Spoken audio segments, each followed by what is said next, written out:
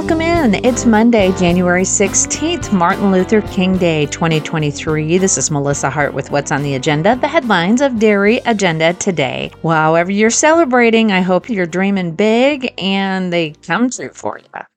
All right, it's a brand new week. That means it's a brand new People's Choice question of the week. Make sure you check that out and let us know what you think. For some time, dairies have offered housing to full-time employees in order to help acquire and retain quality employees.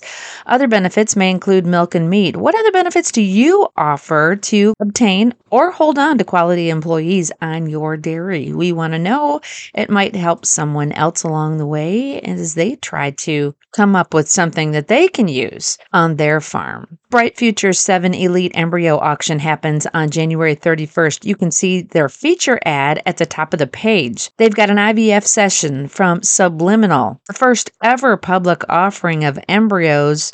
5 number 1 Delta Lambdas cell from Far Near Area Alder. She's excellent 96. And the All-American 150,000 pound cow in 21. An IVF session from Have Not's perfect daughter will sell. Ms. Listerine's Look at Me. She's excellent 95 2E, and she sells, and she's ready to work for you. Lexi Goldwyn's very good 87 2-year-old high octane daughter will sell with 2 September daughters by Lambda. In the color breeds, Maori's Burdette Mojo. She's excellent 93, and she has several daughters that are nominated All-American. 4 of her number 1 dynamic embryos will sell. Schulte Brothers Tequila Shot. We all know her as a proven winner. She's excellent 95 and an IVF session from her cells.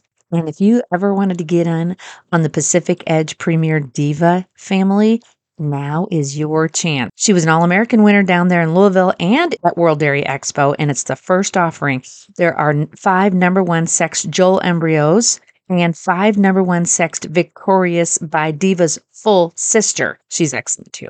And let's not forget the red side, Miss Ransom Rail Beth Red. She was grand champion out there at Expo in 2022. 4 lots of embryos will sell from her daughters by Late Night and Believe. This and a whole lot more will sell in that Bright Future 7 Elite Embryo Auction on January 31st. Cowbuyer will be providing online bidding. In fact, the wholesale happens on cowbuyer.com.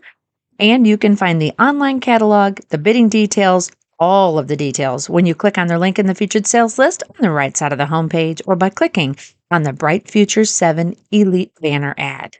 But before that takes off, we've got Woodmore Northern Lights sale happening on January 24th. You can view all of the cattle January 20th through the 24th, which is like next week, or by appointment. Wendy and John Schmidt have put together a nice group of cattle to be selling on cowbuyer.com. Find the details when you click on the Woodmore Northern Lights sale banner ad or on their link in the featured sales list on the right side of the homepage.